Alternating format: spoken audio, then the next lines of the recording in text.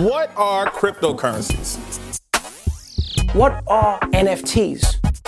Time to buy Bitcoin. Buy and hold. Time to sell to whales.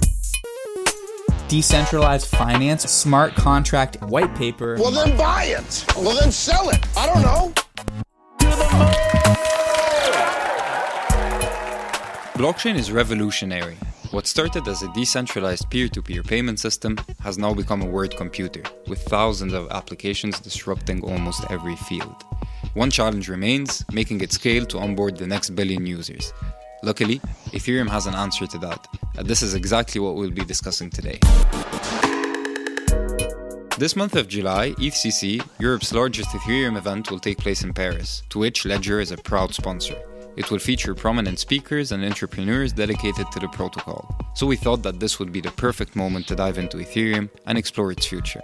From Paris, this is your host, Moel Sayed, and you're listening to On The Ledger. Today, I'm very happy to welcome two active members of the Ethereum community. First, we have Vlad Zamfir. Vlad is a leading researcher at the Ethereum Foundation, a non-profit dedicated to supporting the Ethereum ecosystem. Vocal on crypto Twitter, he frequently discusses blockchain governance, crypto economics, and other blockchain scalability proposals. Vlad is also a prominent contributor to the development of Ethereum scalability and its transition to proof of stake. We'll be joined by Jérôme Detichet. Jérôme is the global head of client success at Ledger. He's also a blockchain and crypto professor and the president of Ethereum France, an organization that has the aim to raise awareness, to accelerate the adoption of Ethereum and blockchain in general. Without further ado, On The Ledger, Episode 5, The Future of Ethereum. Here we go! Vlad, Jérôme, welcome to On The Ledger. It's a pleasure to have you both here today. How are you doing, gentlemen? Who goes first if we're not supposed to interrupt each other? Hey guys, I'm Vlad. I'm going first so we don't interrupt each other. I'm great. I'm, chilling like a villain, working, trying to change the world. You know how I roll. Great. Yeah, I'm Jérôme, the interjector. I sometimes stop Vlad when he's talking, and I'm doing great.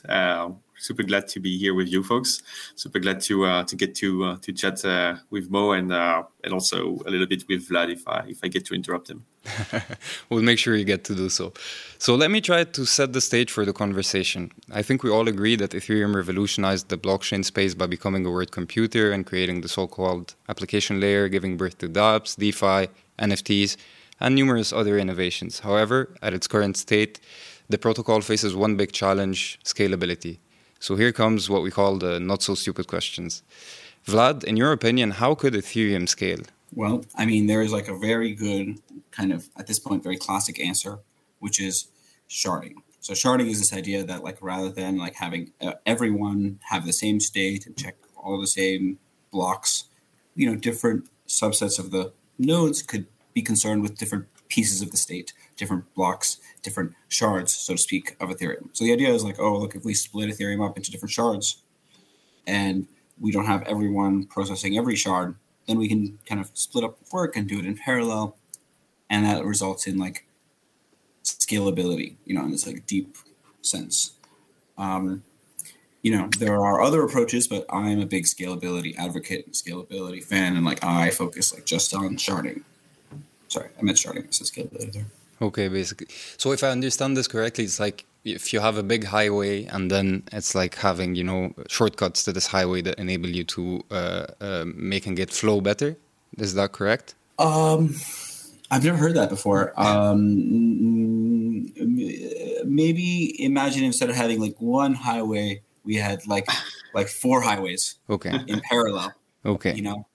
Okay, if I may, Vlad, let me know if you like this image or not. So let's say you have a hairbrush, a round hairbrush. So you have the wooden part in the middle, and you have all the brushes that are in line. Sharding is having a central coordinator, the brush itself, the wooden part, and having the air communicating with the central part with each other. And every time you have a new block, you extend the size of the hairbrush. Does that looks right?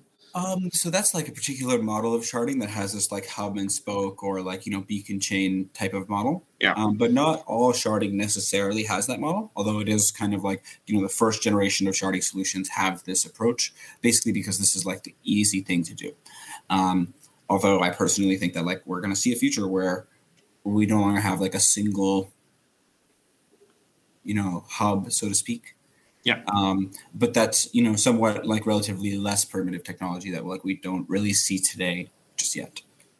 I think we've also heard of the transition to proof of stake. Jerome, what is proof of stake and how does it compare to proof of work? All right. Hey, what is proof of stake? What is proof of work?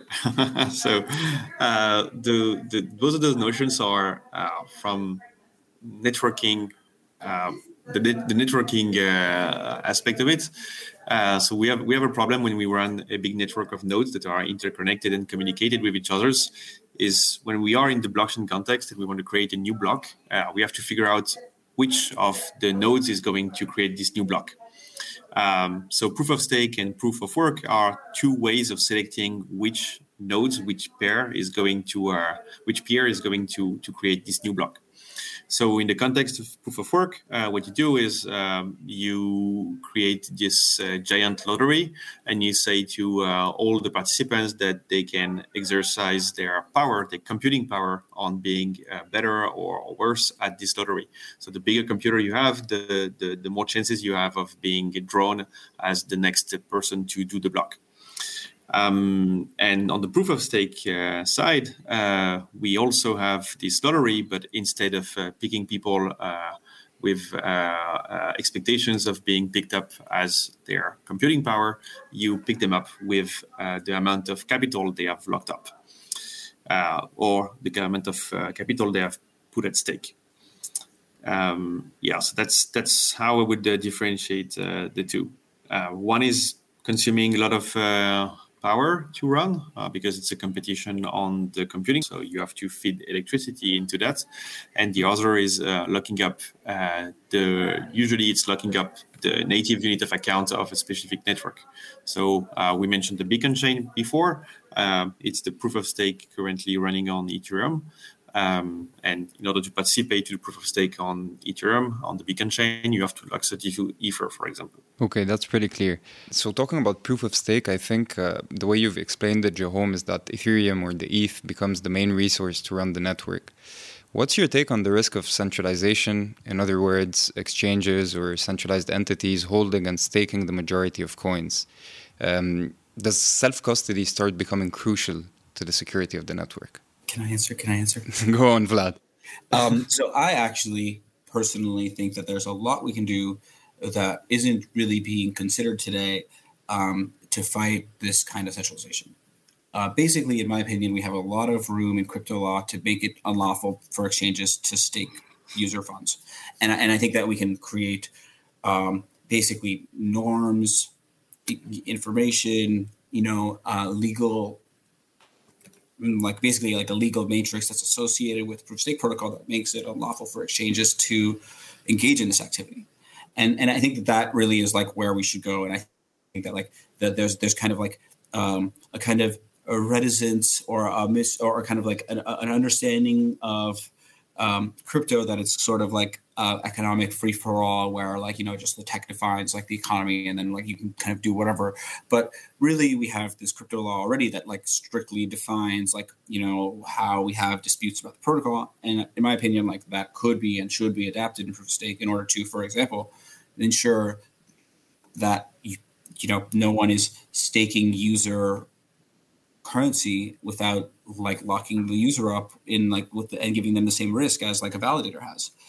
The idea of turning proof of stake into a financial product is something that I'm super afraid of. And whenever people talk about interest rates, APY, like anything like that with respect to proof of stake, it gives me a lot of caution because like finance is highly regulated, and actually like the way in which we need like staking to work for like the security of the network, is actually undermined by treating it as a financial product and offering it as a financial service. And so actually I think that like we can, with associating the right information with the protocol, we can actually make it unlawful for the exchanges to provide these services, which would basically mean that like, if you as a user find out they've been staking your coins without, your consent, or like there's certain obviously like there are like limits also.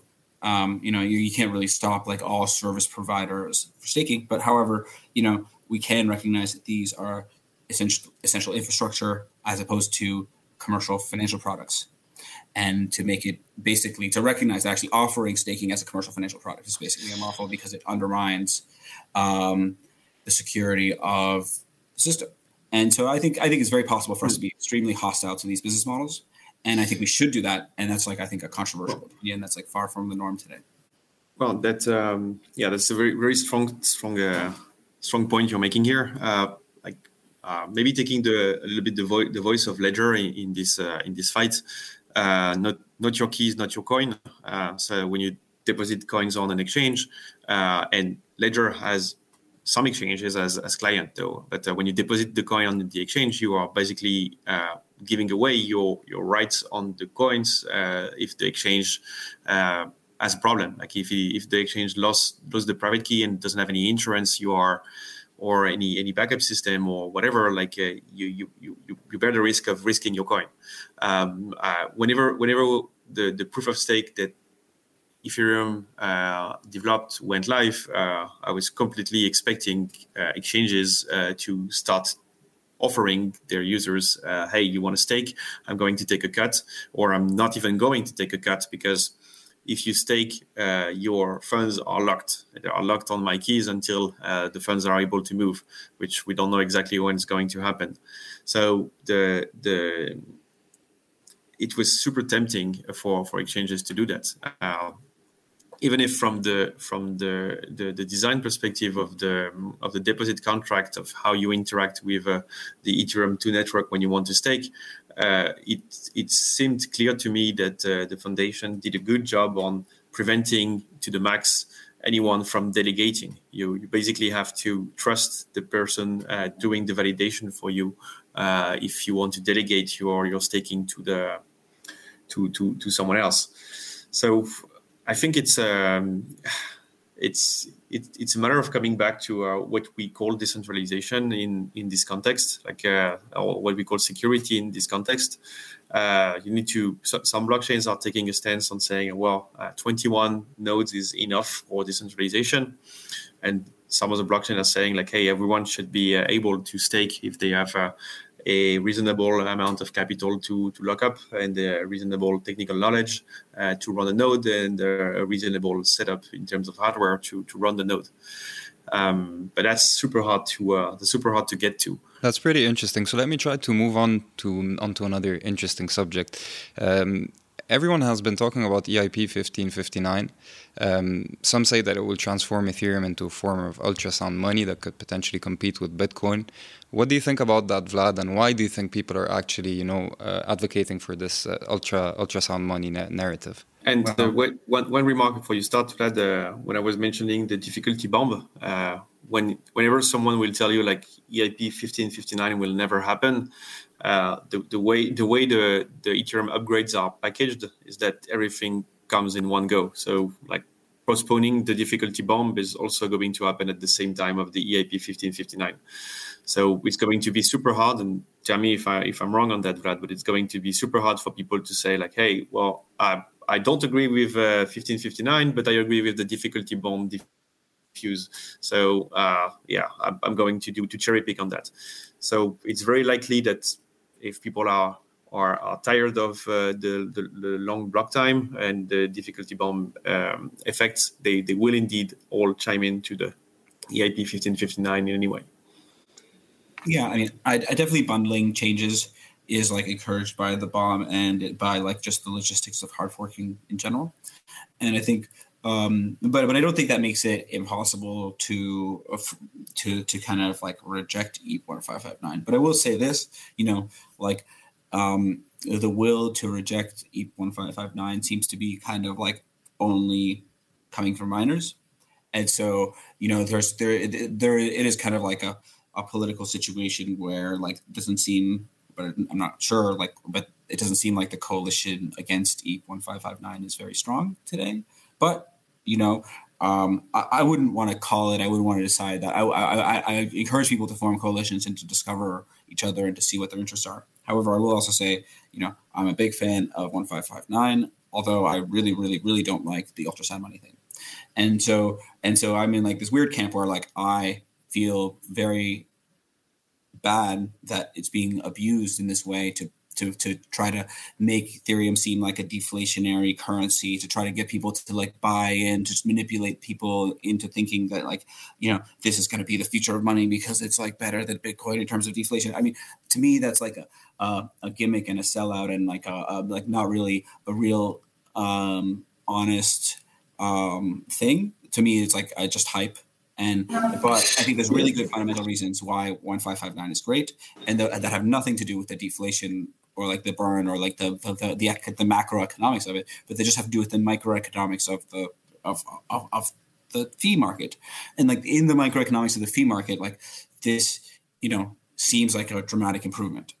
And I want to stress that there's like a microeconomics here that I think is like really like this like kind of is like superseding and is like the reason why like ETH1555 is a really good idea, even though like the macroeconomics, even though like it's not super clear what the macroeconomics like are going to be, like people are abusing and trying to be like, this is going to push the price of ETH up, and for me like that's kind of like hype, that's kind of like FUD. It's kind of like it's basically like and it's also buying into this very Bitcoin-like narrative, which I think is a tactical error because like Ethereum is not Bitcoin. Ethereum is very much differentiated from Bitcoin in its culture, its purpose, its ethos, its spirit. It's, the fact of trying to like become like, compete with toxic Bitcoin maximalism, is just like such a tactical error that I want to also flag that. So now that we spoke of the past and the present, we're going to explore the future. It's time for the ledger forecast.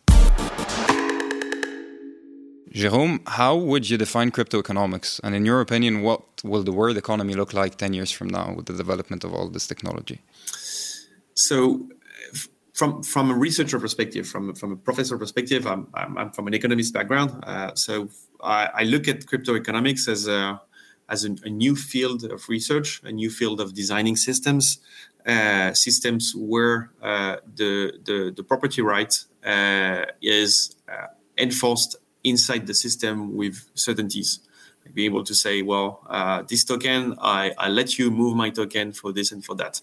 The smart contract aspect of it, or the design protocol aspect of it, makes it super interesting, opening up many new ways of automating things and constructing new places for users to interact with each other. And we are only at the beginning of the exploration of this new field. And as the world gets more and more interconnected, more and more lean in terms of interactions, this is going to help out a lot, I think, in our daily lives. Now, what will the world look like in 10 years? I hope I'll have a proper way to store a private key in my phone. That would be a big plus. That's great. So let's listen to something and maybe have your take on it. The reason why people are so interested in cryptocurrencies these days is just because they're making money off of them. Yeah. So the fundamental application right now seems to be just money. And Bitcoin seems to be willing to, the protocol is in service of the currency. And here it seems almost the opposite. Is that fair to say? The currency is in the service of the protocol. Yeah, definitely. I definitely say that is our philosophy. So, of course, this was Vitalik on TechCrunch in 2017. And it actually links back to the conversation that we were having earlier in between the differences in between Ethereum and Bitcoin. Vlad, how do you think Ethereum will impact economics and finance compared to Bitcoin? Well, Ethereum has a much wider mandate than Bitcoin. It has it's mandated sort of to like apply blockchain and like public blockchains to kind of everything like markets, finance, and also way outside that. And so I think like Ethereum like stands to have a bigger impact. Basically, because like it's what's possible for Ethereum to do conceptually is much bigger, and because Ethereum as a culture has, or as like a let's say as like a scene has like supports a lot of different subgroups and like sub communities and like people who have very different views about like what we should do, and so like the room for maneuver, the room for us to adapt and change is a lot bigger. I mean, Bitcoin has kind of like painted themselves in this corner where they can't really do much other than like try to be like the future of money in like this very like boring e-gold kind of tradition. And so Ethereum has like a much wider narrative and mandate and much more room to maneuver because of its like institutional definition. And so like Ethereum, you know, in some way like sky's the limit, but also on the other hand, you know, the worst case failure modes for Ethereum are much worse than Bitcoin. And so like, you know, Ethereum like has like, you know, a lot more potential to, you know, like both transformative, revolutionary, but also potential to, you know, unleash like autonomous robot hordes that like aren't something we want to see in like the way we organize society. And so I think like Ethereum is like a much bigger Pandora's box that like it takes much more like, you know, to organize around, to organize with, to like keep, you know, healthy and like useful for people. And so I think like Ethereum, by virtue of its like complexity and expansive mandate, and you know, like it, like, you know, you can kind of almost like project it onto Ethereum, like whatever your fantasies are for blockchain. That's pretty interesting. And so I think like that means that like it has way more future, but it also makes me scared, you know, because like the things it could go much more badly than Bitcoin can. Yeah, but the worst case scenario is also what could happen to Ethereum. Everything falls down. Everything Ether goes to the ground. But in the end, we still have 1.2% of the Bitcoin network, the Bitcoin unit of accounts that are living on Ethereum. So we won't be that bad. We have lots of wrapped Bitcoin living in the network at the moment. But you know, I mean, the worst case outcomes that I'm thinking about are like, you know, much worse than that. And they're more to do with like the way that like society responds, assuming that like, for example, Ethereum falls out of like, you know, the public graces and becomes like a real public hazard or a public enemy, in which case like the kind of international coordination that would be required to like, you know, crack down on Ethereum could be like in the end much worse than like just Ethereum, like, you know, like failing, right? Like if Ethereum leads to like a global crackdown on like civil liberties, like that's a big failure that like isn't, you know, like possible to like, you know, size up in terms of the price of ETH. So it's time to move on to our last segment of the show. This is the tip for crypto first grader. So let me throw out a softball that any of you can catch. What tips would you give to someone who's just stepping into the world of Ethereum? Maybe the biggest mistake to avoid, or maybe you could tell us about one you made. Yeah, that's a good question. I mean, I think the most important thing that people need to do whenever they get into cryptocurrency is like understand really like asymmetric key cryptography and like the nature of private keys and like the backups, and like really be sure that they don't lose access to their keys. Like that's like the number one bad experience people have is like just lost life-changing like life, you know, like fortunes, like and so like the number one thing you can do is like keep your 12 words safe, like, you know, like use hardware wallets. That's like the number one thing. And then another thing is, you know, it's not private. Like don't think what you're doing on Ethereum is private. It's extremely public. Like you don't have privacy on Ethereum. You know, like, you know, like okay, we have Tornado Cash, but you know, as a rule of thumb, there is no privacy on Ethereum. And so, like, if you remember those two things, you know, you're going to do relatively well. Jérôme, what's your take on that? So I think the don't follow the hype unless it's Ethereum. That's one thing. Don't follow blatant influencers. Like I think it leads to many FOMOs and bad situation where people invest massively in some protocols. Like I'm a big fan of Dogecoin as a meme, as a joke, but you know, like don't forget that behind those blockchains, behind the fancy people advertising them or making lots of noise about how great it is, about how McDonald's is going to use this blockchain for that, and so on. Don't forget that behind those doors there are researchers like Vlad that dedicate their life on improving a certain type of consensus algorithm. It's important to look at it as a technology rather than as a social movement that's suddenly going to burst into billions of dollars in your wallet. But of course, stay safe with your coins. Stay safe with your ledger and your backups.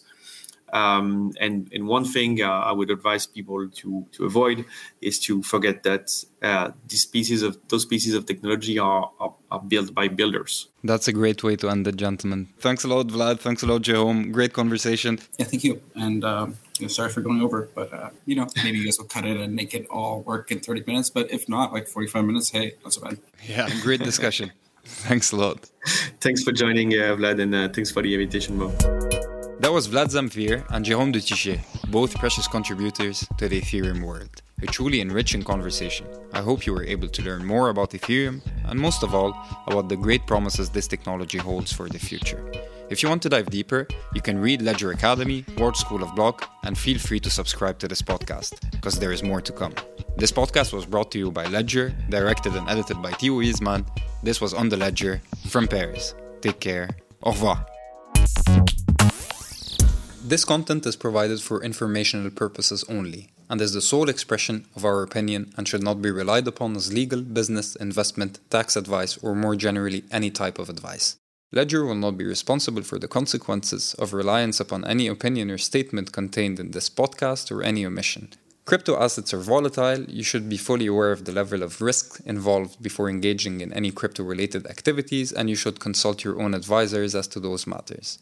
References to any securities or digital assets are for illustrative purposes only and do not constitute an investment recommendation or offer to provide investment advisory services. Please note that any loss of data, crypto assets, or profit is your sole responsibility.